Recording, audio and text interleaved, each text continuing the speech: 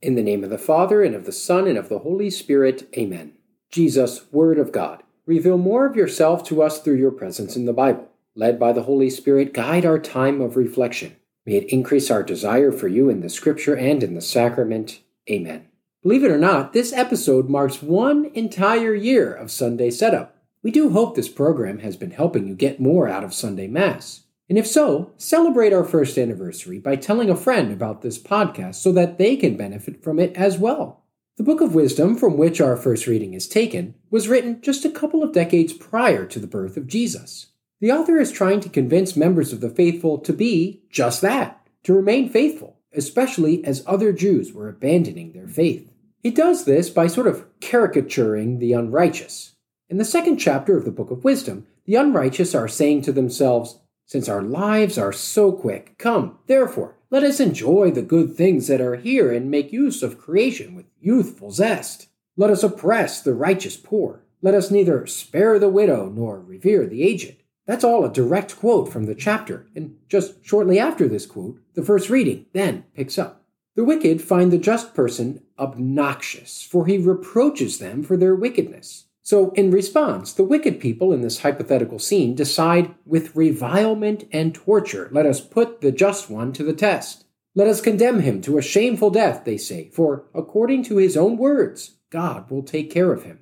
We continue hearing from the letter of St. James in our second reading this weekend. There's not too much to share about it except for two grammatical insights. First, verse 17 contains an alliteration in Greek.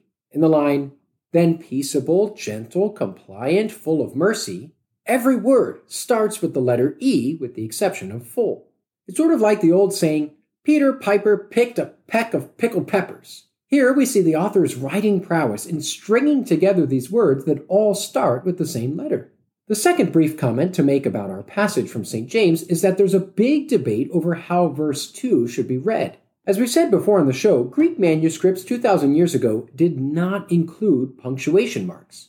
So depending upon where one guesses the punctuation ought to go, the verse could end up with two completely different meanings.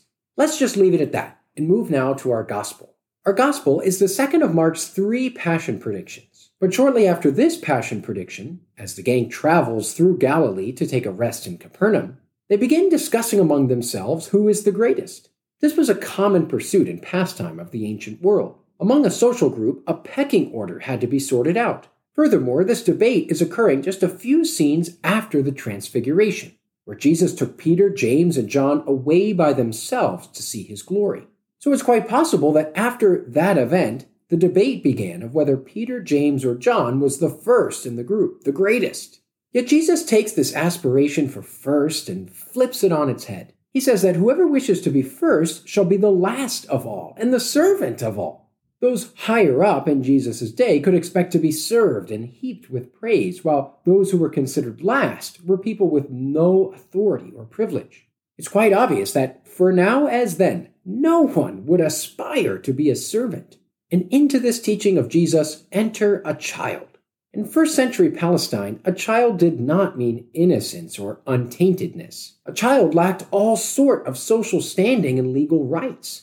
As difficult as it is to grasp, a child was considered a non-person up until adolescence and adulthood.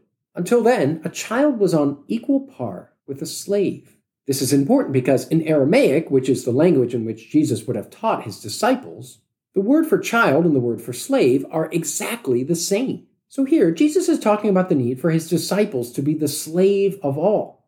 And then he illustrates this by taking a child, which would have been the same word, and placing him in their midst. And in fact, there's a tradition in the church, with it first being recorded in the 9th century, that the child Jesus took into his arms here was St. Ignatius of Antioch. Lastly, as Jesus takes the child and puts his arms around him, he says, "Whoever receives one child such as this, in my name, receives me."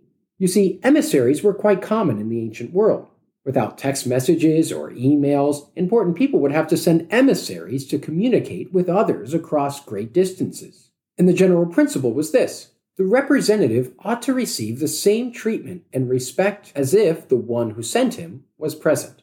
So that's it. That's your Sunday setup for this 25th Sunday in Ordinary Time in Year B. May this knowledge of the story behind the Scripture allow you to encounter Jesus Christ in a new way this weekend. In the name of the Father, and of the Son, and of the Holy Spirit. Amen.